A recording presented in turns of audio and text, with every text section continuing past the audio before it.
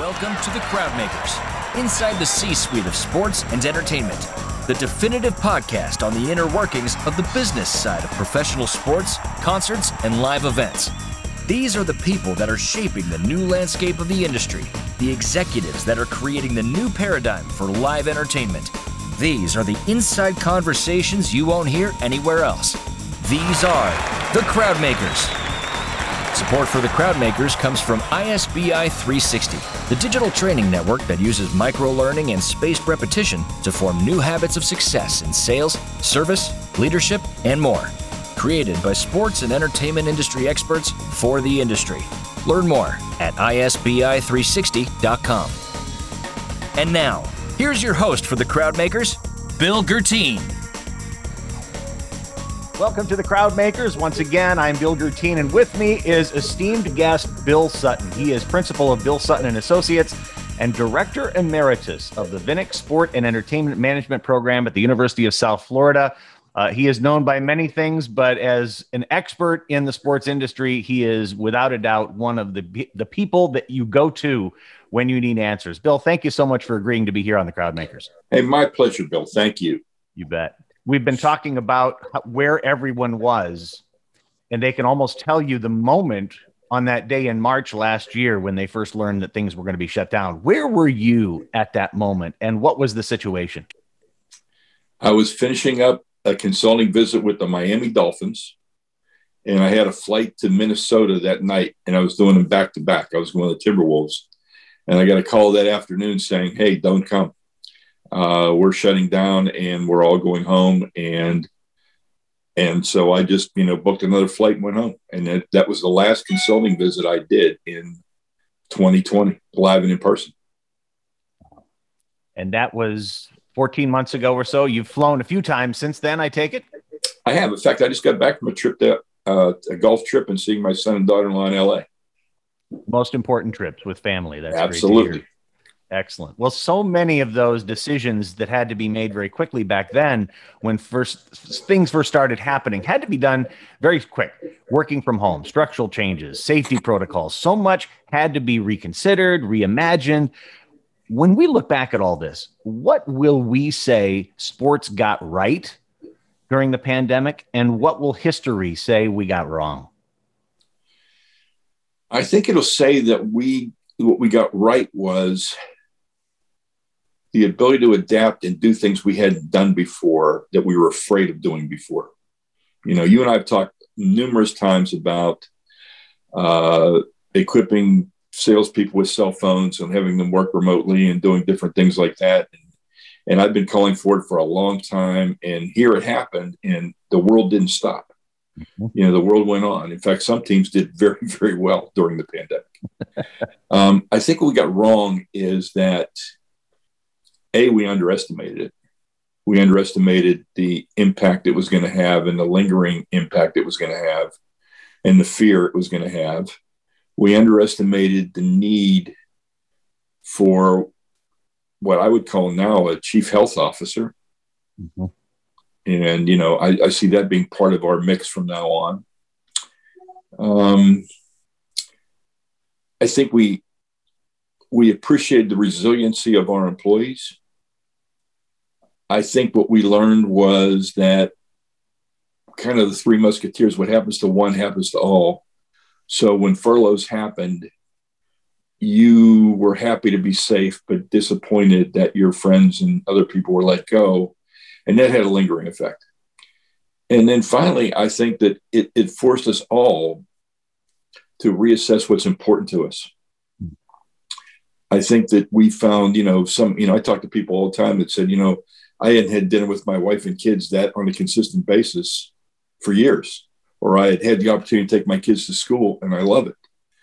So what's going to come out of this is that we'll never be back in the office 5 days a week. Some teams will probably force the issue and make it happen. I think most teams are going to realize that there's more to life, and it's going to be like 3 in, 2 out. And I think that's kind of where we need to be. And hopefully people will evaluate that and understand if they want to keep the best people, that we need to adapt to changing times and changing circumstances, and we need to give them some room. Yeah. Sports has always demanded more of us as individuals simply because it was almost a keeping up with the Joneses sort of a thing. It was an Mhm. expectation when you entered into this fraternity that you would spend that time. Do you see that Yeah, changing now? yeah, absolutely. I've seen it change over the last couple of years, Bill. As I've been working with students coming out of school and people looking for jobs, one of the first questions was, do I have to live there? Do I have to work? And this is before COVID. Can I work remotely 1 or 2 days a week? Can I do this? What are your benefits? And it was all, the Silicon Valley, Google and Apple and YouTube and the whole group kind of revolutionized a lot of things or brought things to the forefront because of their battle to retain people and attract people. And so those things that they offered became more and more creeping in other areas. Now, they were not as, we don't have, babysitting on site yet. We don't have 24-hour meal service. We don't have transportation to and from work. But we're probably going to move to do things that we haven't done before. At some expense, certainly, which has To some always been the expense. issue. And I think that, if, we're leaner and meaner now, Bill, and I don't know if we're going to, I think that organizations are reprioritizing the hiring as to what they're going to do. They don't need as many people doing certain things. They need other people doing things that hadn't been done before. And maybe then you take some of that money and channel it back into wages, or you channel it into some childcare benefit or tuition forgiveness or something that would make a difference and make it an more attractive place to work. Well, we're certainly competing with a lot more people now that are having those as their primary benefits. And, it was cool enough to work for a sports team. It had the sex appeal, perhaps, and that may be diminished somewhat during this time. And there may be fewer reasons to be a sports executive than there once was. I agree. People have focused on different things now, and where they want to live and how they want to live is a big part of it. And what it will mean is that we'll have to get more competitive. So let's talk about that for a minute, because now people are hiring back. And most people in the industry thought there would be this huge amount of talent available to hire once things got back to full capacity. What are you seeing teams actually experiencing right now? And why has it been so hard to predict what would be available? Oh, interesting question. Yeah, there's some talent on the sidelines, but the teams seem to be focusing on the people that didn't get furloughed.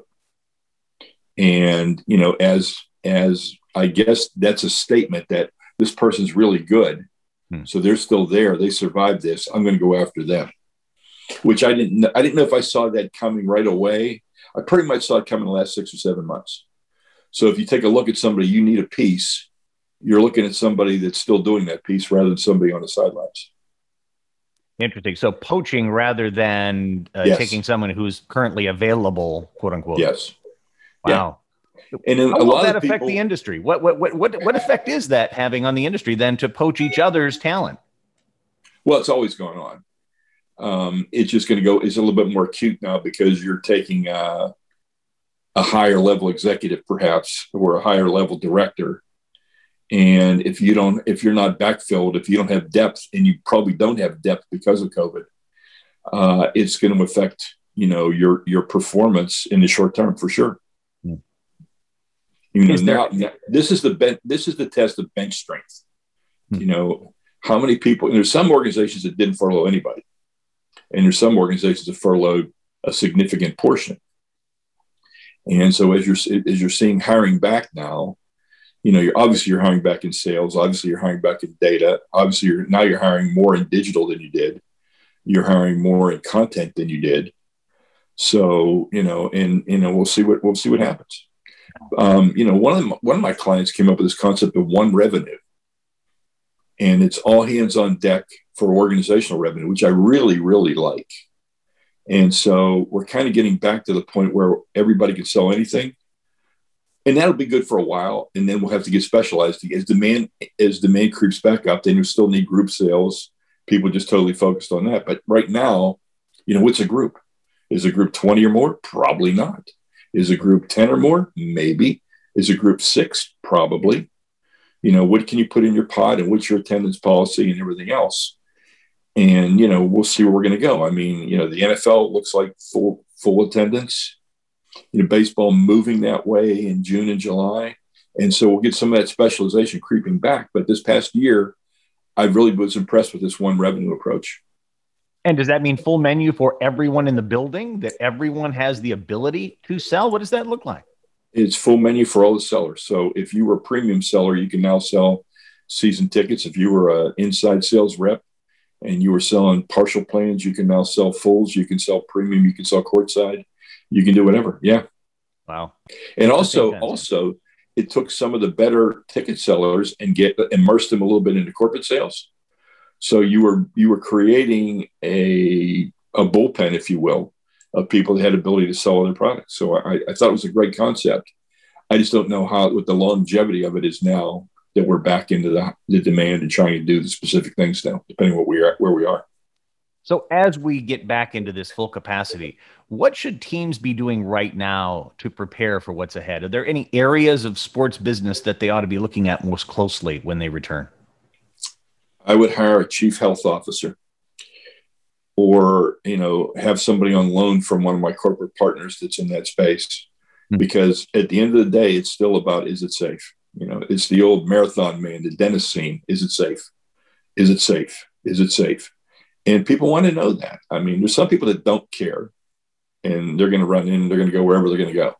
There's other people that are going to stick a toe in the water, see what it feels like, and then make their decision based upon that. And then there's other people that are going to sit on the sidelines, just like the vaccine. I mean, I've got 7 of my close friends. We talk every Sunday night. 6 of us are vaccinated. The other guy's been waiting to see what happened to us. And so that wait and see is always going to be there for some people. They're just, more cautious and have more reservations than other people. I think what we're going to see on the business side is I think we're going to see demand like we haven't seen from people that have never come or come very, very infrequently. On the other hand, we're going to have less frequency of people that did come because they found other things to do. How will that balance end up shaking out, do you think? I think it'll shake out pretty close to status quo. Okay. Where they were. But it's going to be more people going to fewer games. And so, but more people in the funnel. You're a big sales funnel guy, so more people in the sales funnel, which is going to also necessitate what we sell. And we're going to need more and more innovative ticket plans.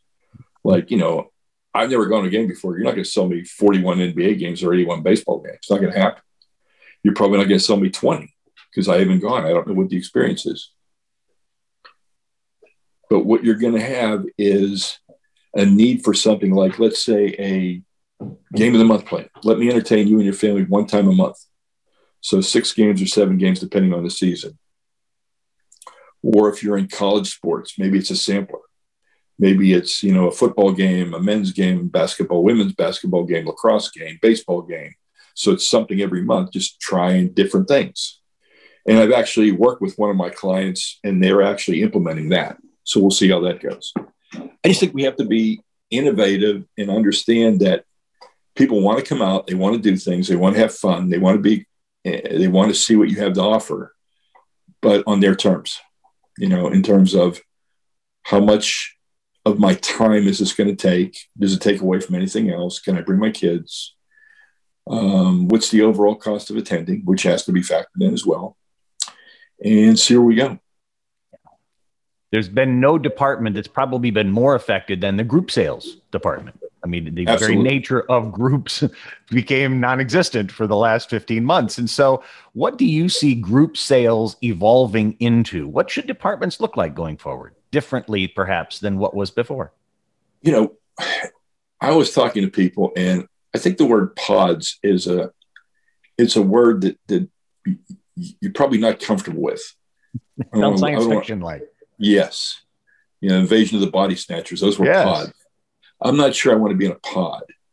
And so I was talking to people, and I said, you know what? Why don't you give people the opportunity to create a neighborhood? I said, so instead of having a group of 100 people coming to a group, that was very common, right? But you didn't talk to the 100 people you came with. You maybe talked to 4 or 5 people while you're sitting at the game. So why do the 100 people have to sit together? They don't. So maybe the way you sell a group is, hey, we're going to take care of your group of 100. And guess what? groups of 4 or 5, you're going to be able to pick who you want to sit with and who you want to talk to. And we're going to help set that up for you. We're going to do those things. The F&B part of it is, the part that's way up in the air, concession stands and handling and what we're going to do and what we're not going to do. A lot changes, and that's always a big part of the group. Where's the hospitality? What are we doing? What's happening here?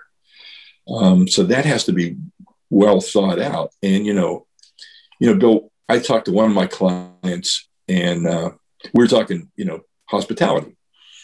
And I said, I'm sitting in a suite and you bring me my dinner in a box. I said, I've been to enough conferences where I've got a boxed lunch or a boxed meal, and it's not something I'm very excited about. So how are you going to get a person in the suite who spent significant money excited about getting their dinner in a box? And so I told him, I said, what you have to do is you have to create a story about that dinner. So obviously a lot of thought had to go into this dinner, right? You had to source different things, and what is going to be able to stand up to being in a box, and yada, yada, yada. So I said, I would have the chef or the, members of the chef's team visit every suite before the meal comes out and give them the story of how that was selected, what we did, what recipes we looked at, what we considered, and then give them a complimentary bottle of wine that goes with the meal and get them excited about what's going to be in the box. But you got to create the story and the anticipation, because otherwise you're setting yourself up for disappointment because it's in a box. What a great idea. And it creates the mystique about what's inside versus simply assuming that the marketing will happen because the game is going on. That's exactly right. Really smart. You have to remember that, when you're entertaining people in a suite and you're entertaining people and people go in a group, a certain portion of them are excited about the game. And a certain part, they're not. They're in it for the other people, or they're in it to make a connection or start a relationship. And that's the priority. And you have to always keep that in mind. So the things that you thought were complementary might be critical rather than complementary. Right. You've been nearly 40 years in this business. You've been in sports education at USF, at UCF, at UMass, Ohio State. The list goes on. You've influenced thousands of people in the sports industry. You were a VP in Teambo in the NBA under David Stern for many years. You've had the chance to see maybe hundreds of organizations. And one of the things that I've always enjoyed about you is you've been a preacher of change, even when it's not very popular. And yet one of the things that frustrates you so much is what isn't changing in sports. Even today, with everything that's gone on, what are you on a crusade right now to change in the industry at this stage in your career? Meaningful diversity hiring. Tell us more. And when I say that is, how committed are you to really hiring diverse people? Are you trying to make your team photo look better? Or do you really want to be challenged, and do you really want to be sensitized to what's going on? Do you really want to understand more about areas that impact your business that from a different perspective? And that's I have some clients that I'm just so proud of that are really into that, and really their hiring reflects it. And when your hiring reflects it at all levels, Bill, not just entry level people. If you hire diverse at the entry level, that's great, but they still need to see someone that looks like them in a managerial or a role that I can aspire to. Mm-hmm. And oftentimes that doesn't exist. So you recruit well at the minority level, but then you lose the people as they go somewhere else where they're more comfortable knowing that people that look like them can advance. And so sometimes you got to bite the bullet and hire from outside and bring in someone at a higher level, spend more money, and have somebody can contribute to, the diversity and inclusion message, which is much, much more than what someone looks like or what their background is. It's their thought process. And I tell people all the time, I said, you could hire a diverse candidate that went to Harvard, but how diverse are they? Because they went to school with everybody else, and they did this, and they grew up in this neighborhood, and they did all these things. Or you can hire somebody from an HBCU that didn't have those things is very different than what you have, has very different ways of looking at things. How comfortable are you hiring someone with very little in common? Because we know, Bill, that you tend to hire people that you're comfortable with, people that people that are similar. And when you want D&I, you've got to go outside of that. And some people are great at it and some people aren't. And what you're really talking about here is diversity of thought, diversity of Absolutely. manners of approaching a problem. And tendencies can be toward sticking with people that are somewhat predictable. And perhaps non-threatening. That non-threatening, a great word. You've been preaching this for 10 years, 12 years or so.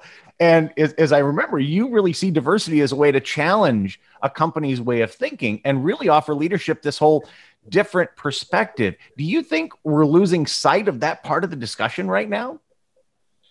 I think since George Floyd, and that's a year ago yesterday, I think since George Floyd, there is a real interest in improving the team photo.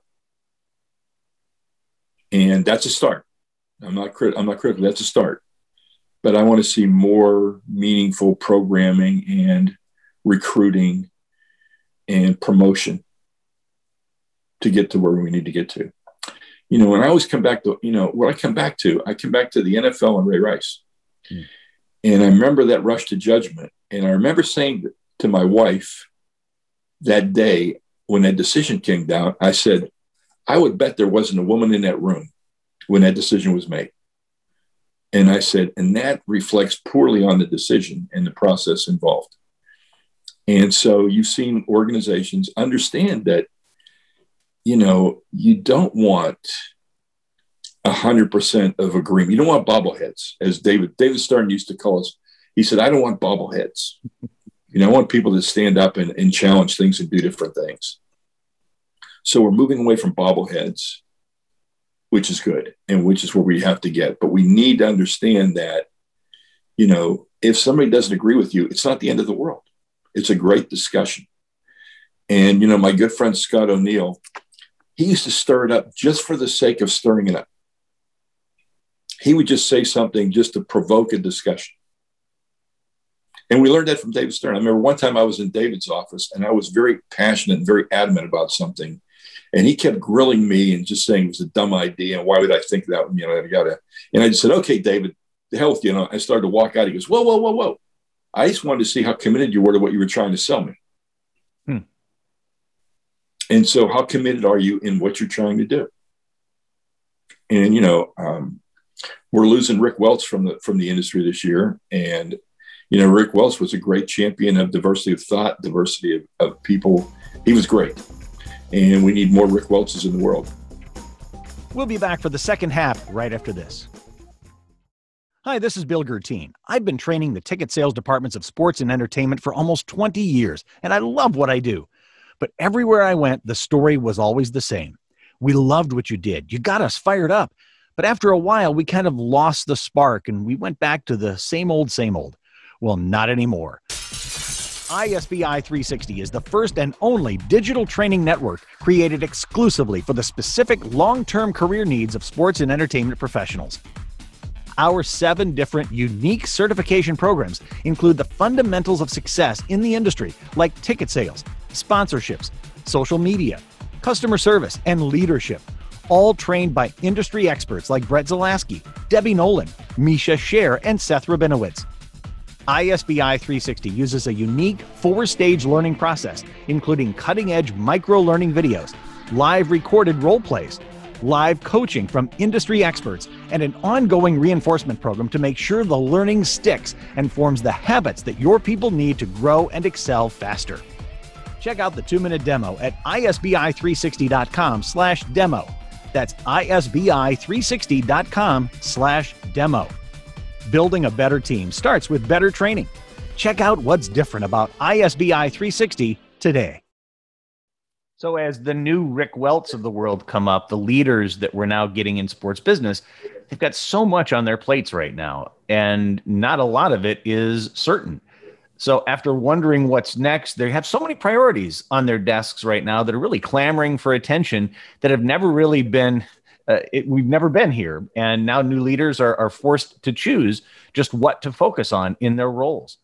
What would be your advice to someone who's just stepped into a leadership role with the team recently? Where should they focus on first, and how might you guide them in their prioritization?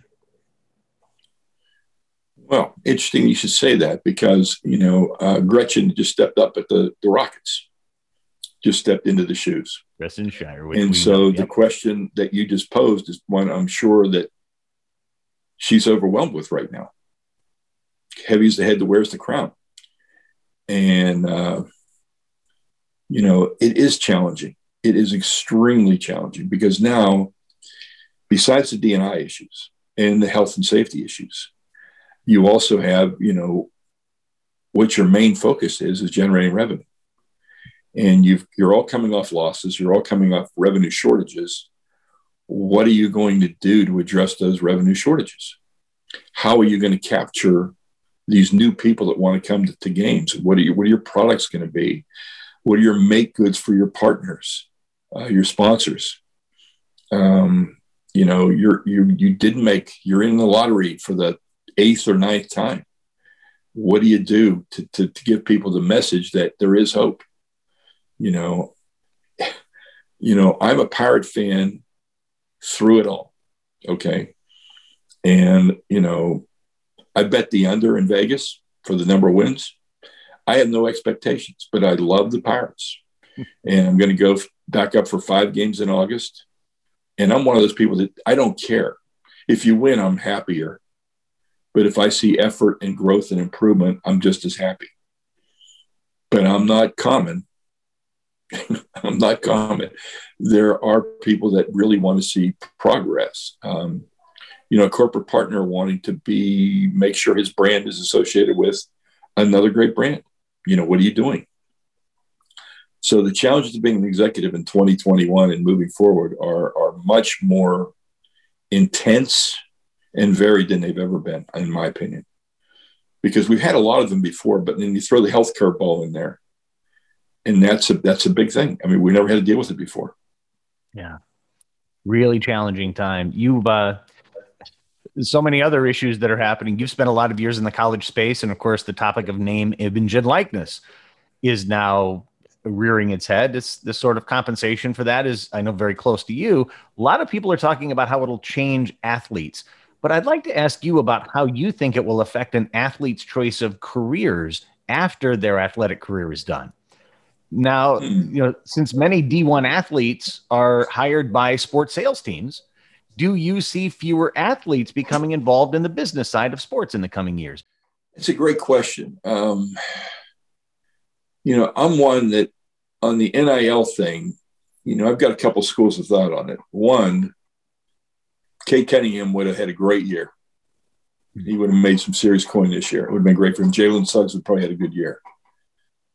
But for other people, I don't know. What about another senior on the team that didn't have a role? What's NIL mean to him or her? Unless they have a personality on social media and attract followers in a different reason. I mean, so you have these things there. And then, I don't know if you know this or not, but I did my dissertation on football recruiting. I did not. Back in my Oklahoma State days, which is when in graduate school, Jimmy Johnson was there. Mm-hmm. And when Jimmy Johnson left, the Sports Illustrated article was called Deep in Hot Water and Stillwater. So I saw a lot of maneuvering, not just there, but other places to attract athletes.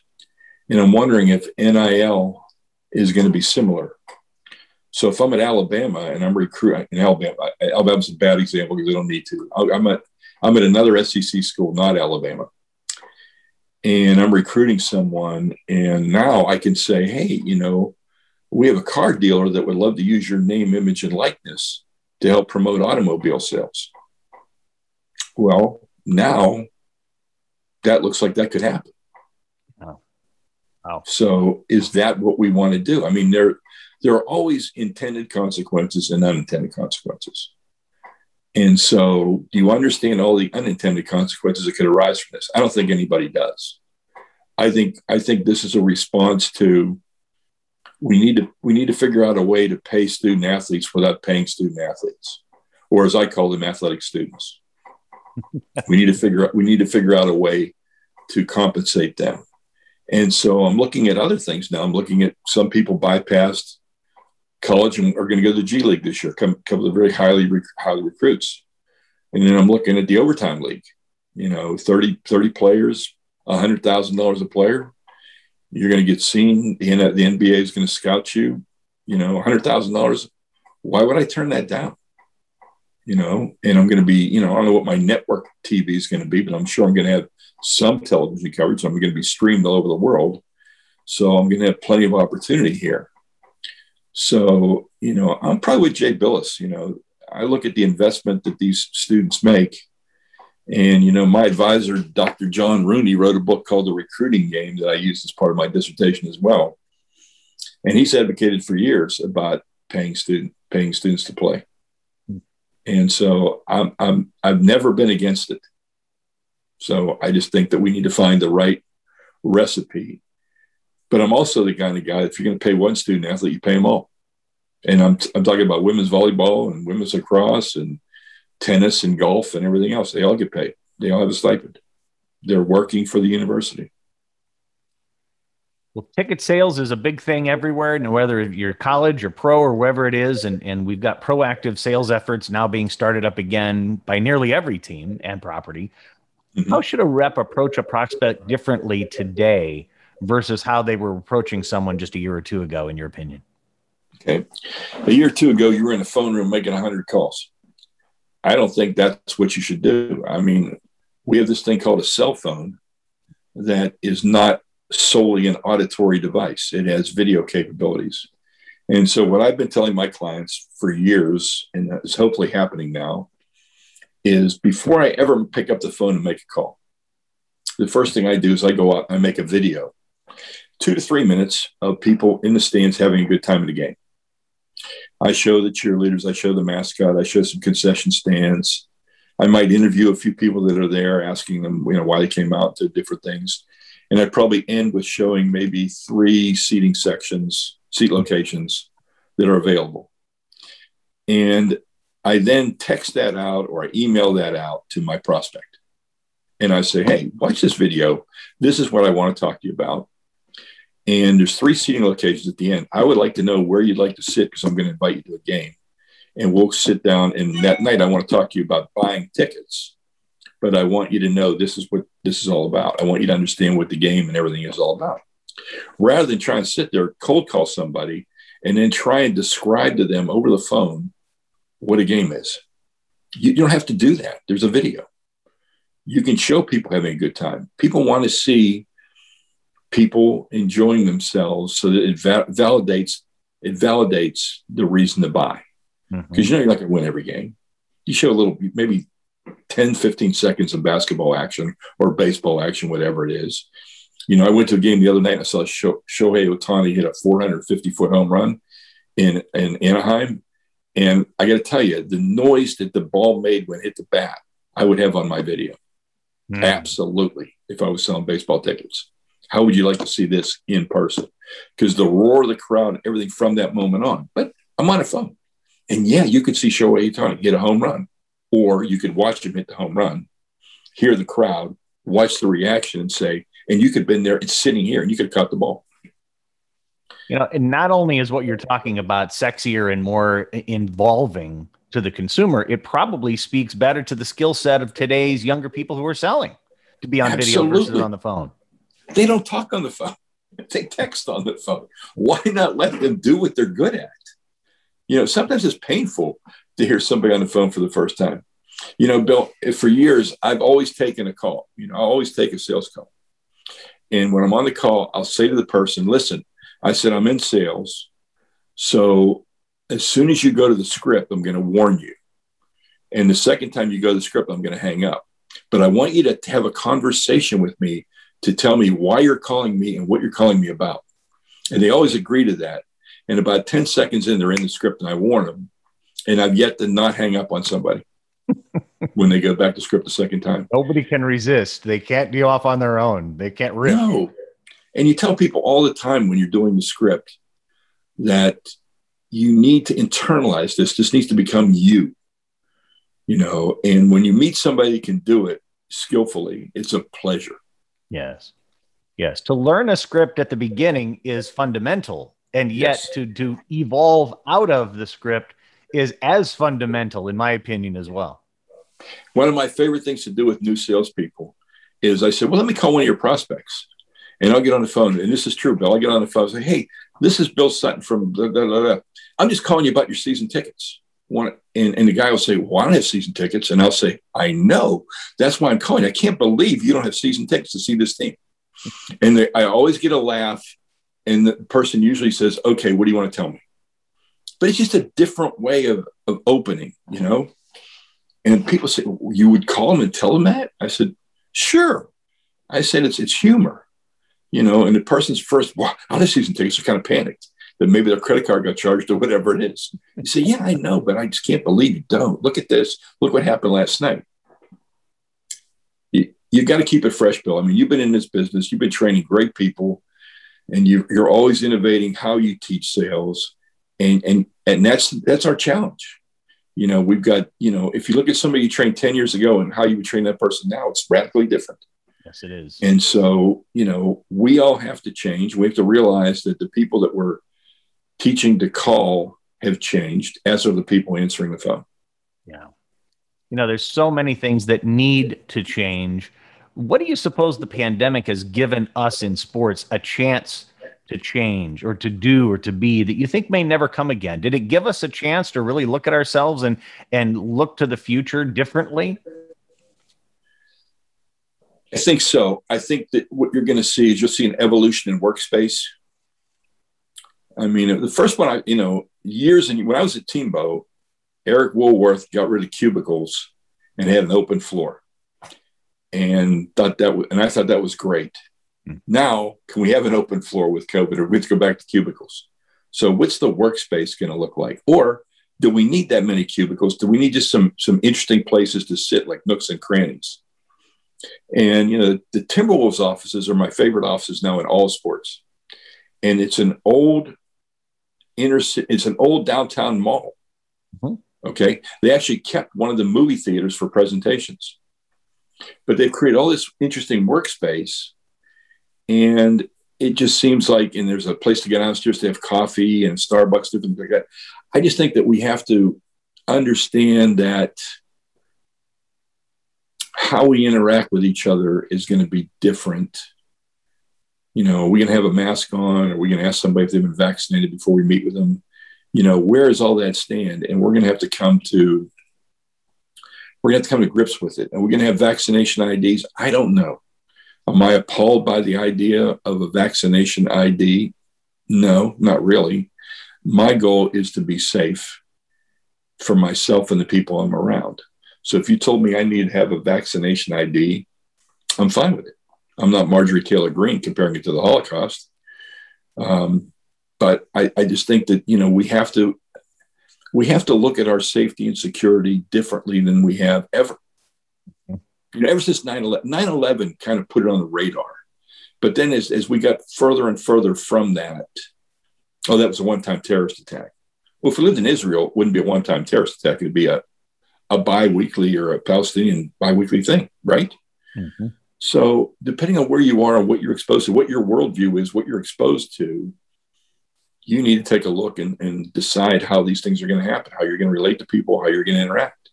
I've got Best Buy coming to check out my home theater today, and I got a big elaborate email today about wearing my mask and meeting in person, and if I don't have a mask, they'll provide me one, yada, yada, yada. I went to a concert a month ago. Okay, first time I've been to a concert in 13 months. I get this elaborate email. You're in a pod, you're going to sit here. You have to wear your mask at all times. You can drink in your seat, but not eat in your seat. All this stuff, right? I go to the concert. As soon as the lights went out, they didn't have the seats tied down. So the pods went right out the window.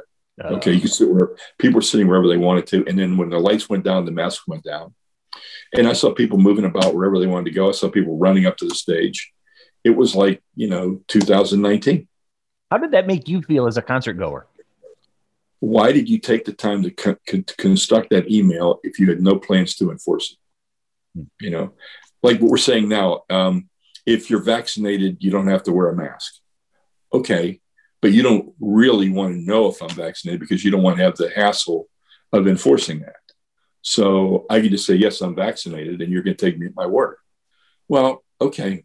So I don't know how, again, we get into that public safety and health. I've got a Viking cruise that I purchased when I was on a cruise before COVID. I bought a Viking cruise for this year later on. I get an email from the chairman of Viking Cruise Lines with a video saying, thank you for your past support of Viking. I see that you bought a cruise. I know you're probably apprehensive about your cruise. Let's talk about what your cruise is going to look like. And then we go on a walking tour, and he shows us a COVID lab in the ship. And he tells you that every morning somebody's going to come to your cabin, take a sample, and you'll be cleared within 30 to 45 minutes. He shows ultraviolet lighting. He shows robot cleaners. He shows sanitation units. And then he reminds everybody that on Viking, every stateroom is open air to the sea. There's no inside cabins on a Viking cruise line. And he goes on all about all these things about why it's going to be safe. And I think, wow. So I told every one of my teams, I sent them that video. I said, you need to make your version of this video. So like the Timberwolves are sponsored by the Mayo Clinic. Who better than the Mayo Clinic to walk with you through the venue and say, yeah, it's great. We put these protocols in, all these protocols are here, but you still need to do this, this, and this. Just make me feel better about things. Make me feel that it's safe. Great analogy and terrific insights here. I love to wrap up our podcast by giving you some rapid fire questions that I just need to have you answer right off the top of your head, if that's all right. Okay. Yeah, all right. Very good. Favorite binge watch during the pandemic? Longmire. Besides sports, the one thing you've missed most during COVID? Broadway. The board game you thought would never see the light of day again from your closet that you actually pulled out and played in 2020? Risk. You sound really, really thrilled about I forgot how long the game was. Favorite musical artist on your workout mix? Ooh. Creedence Clearwater Revival. Cool. Favorite sports team that you have not worked for? Ooh. The Angels. Okay. The restaurant you've ordered DoorDash from more than any other? Via Italia. All right. Favorite comedian or comedian? Colin Jost and Michael Che on Saturday Night Live Weekend Update. They do a great job. Yeah, I'm with you on that. Favorite thing about where you're living right now, which is are you in Tampa, in Florida? I am in Tampa. Yep. Yeah, no winter. No winter. The biggest hurdle you have to overcome in the next 6 months? Losing some weight. I think all of us can relate there. And then finally, one bold prediction that you would have for sports and entertainment going forward. Complacency will kill you. Innovation will reward you. Wow. Great quote. Bill, we are so grateful for your time. Bill Sutton, the principal of Bill Sutton and Associates and Director Emeritus of the Vinik Sport and Entertainment Management Program at the University of South Florida. Thank you so much for taking time here on The Crowdmakers. Absolutely my pleasure, Bill. If you enjoyed the program, please like us, share us with those you know, and hit subscribe on the podcast, and we'll let you know when another new episode is dropped. Your positive comments will help keep The Crowdmakers on the air. We'd be grateful for your 5-star review. Got someone you'd like to hear as a guest on The Crowdmakers? Let us know, and we'll do our best to reach out to them. Drop us a note at info@isbi360.com. That's info@isbi360.com. Support for The Crowdmakers comes from ISBI 360, the first and only digital training network for sports and entertainment professionals. Check out the 2-minute demo at isbi360.com/demo. That's isbi360.com/demo. Building a better team starts with better training. Our chief engineer of The Crowdmakers is Ken Marinelli. Sean Quinn is our director of operations. Mark Yazowitz is the digital platform guru, and the executive producer of The Crowdmakers is Doug Quinn. I'm Bill Gertine. Until next time, thanks for listening, and so long for now. This is The Crowdmakers on the C-Suite Radio Network. This podcast is a part of the C-Suite Radio Network. For more top business podcasts, visit c-suiteradio.com.